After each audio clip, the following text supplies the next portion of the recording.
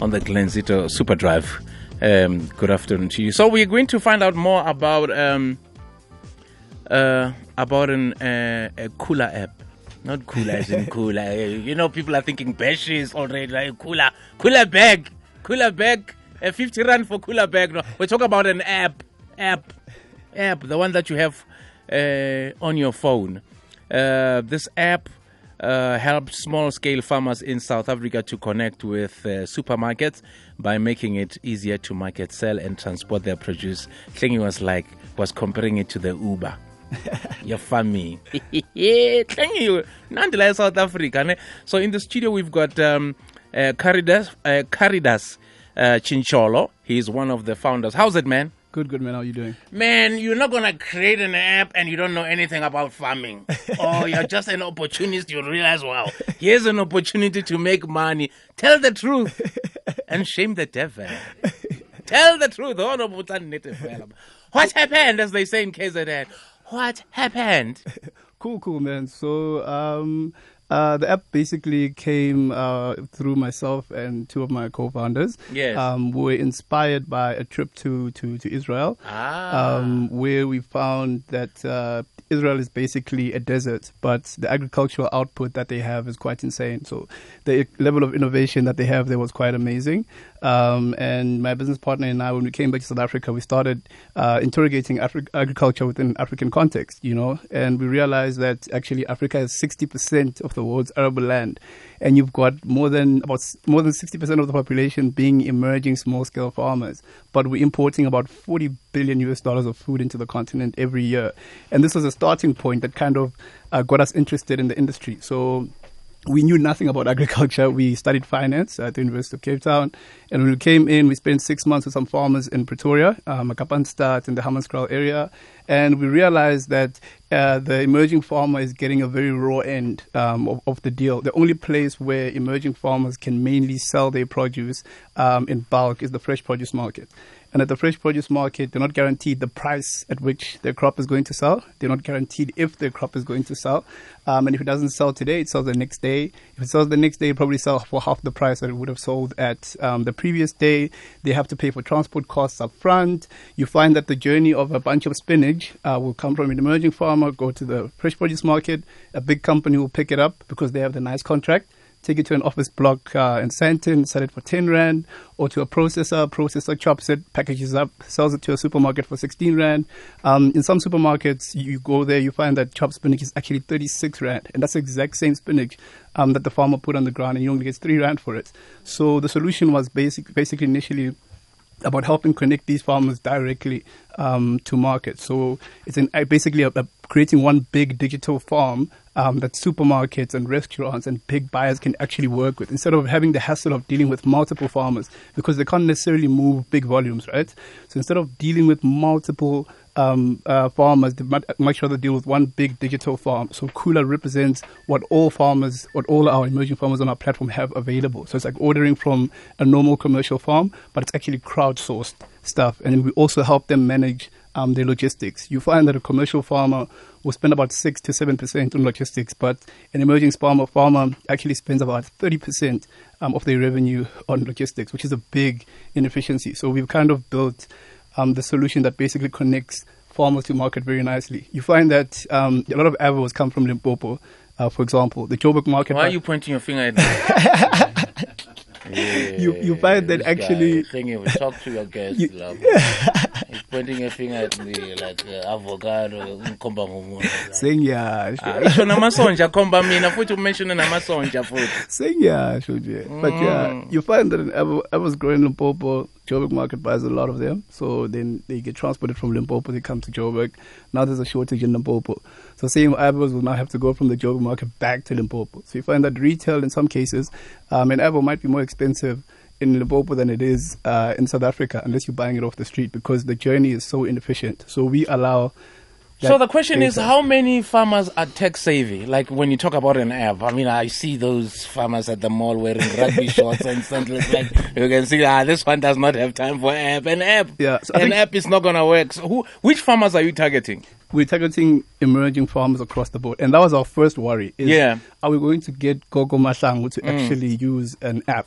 So we're working quite closely with the University of Johannesburg. They've got a farmer school called Indaba Zokudla. And once Indaba Zokudla. Oh, Zokudla. Yeah. So when I went there, I remember the first time I'm like, okay, guys, we're starting this thing. It's called the Khula App. So now we are going to go to the Google Play Store. And they looked at me, they're like, we know the Google Play Store, you know, and we found that WhatsApp actually did a lot of the work. Yes. That it kind of made our job easier because almost everyone is on WhatsApp these days. So they knew what the Play Store was and they knew mainly how to fiddle. And because South Africa works in a co-op model, you find that one farm consists of about 10 people. And of all the co-op groups, you find that there is someone who is able to operate the app. And they don't even need to be tech savvy. It's as long as they can read, in most cases, they can operate the app. And it's just a matter of updating the inventory, completing orders, and we can basically... So how many farmers do you have on the app? Do you have a number? Yes, we do. So as it stands, we've actually achieved quite significant growth over last year, more than what we anticipated. So we won MTN Business App of the Year. Serious? Yes. I never heard about it. No. You must Google it. So we beat the big banks. We beat, I'm not going to mention names. You're French? Okay. So after that, I think now we have about 2,500 farmers. We have so many farmers on the platform, yes. And we found ourselves in a position where, because we're a startup and we're basically a bunch of 23, 24-year-olds trying to put this thing together, we found ourselves in a position where we couldn't contain or basically load all of the farmers into the platform. So we started doing fundraising. It was very difficult to raise funding here at home. People have massive requirements. So you'll see, I'm a Rolls Royce, I'm a Bentley, my guy. But when you ask for funding, you will not get it. You have friends who drink champagne. Exactly. When you ask them for 2,000 rand, we don't have it. Exactly. You find that everyone supports entrepreneurship until it's time to actually put something up. So we found ourselves actually journeying to Europe. And engaging with various VCs there. And we're actually in some conversations at the moment. And even to the farmers who are listening to the show, we're basically tying up those funding conversations. And we're going to be opening up Limpopo, Mpumalanga, and KZN. Because currently we've been focused mainly on Gauteng and also a bit of Northwest. Okay, which brings me to this question then. Are you hoping to expand throughout the continent? Yes. So Khula is addressing an Africa problem. So this problem that we're addressing is actually it's beyond an Africa problem. It's an emerging market problem. So India has a similar problem. Many emerging markets actually have a very similar problem. So the intention is to scale. So for example, with our logistics model, our initial idea was that we would buy trucks and complete our own trips. But then that's not very scalable because you have to deal with hijacking, maintenance, SATU and all those things that come with owning logistics. So we've built sort of an Uber logistics model where we allow other logistics companies to put their trucks onto our platform. So we partnered with a logistics company based in Isando, Bafokeng Logistics, and we discovered something interesting each time we went to visit this guy. At any given time, there's like 4 trucks in the parking lot, so like 8 trucks. And when you ask him about those trucks, like, no, this one is leaving on Friday. You don't have to look at Charles. This one is leaving. I'm doing the interview. Look at me. You don't have to look at Charles. What is that? Why Charles? Because Charles is a white guy. No, look at me here. I get you are threatening me for pointing. Yeah, but you must look at me. You are threatening me now. Yes, that's life. There's more threats coming this side. But so we realize that a lot of logistics companies have the same problem where they've got a pre-approved trucks with the right infrastructure, but they're always parked. So we actually allow them to load their trucks onto our platform. Then once farmers have contributed to an order, it'll ping them. So because we geolocate our farmers and our clients, it will say, hey, go pick up from this point, that point, and go deliver at that point. So when will you guys start making money?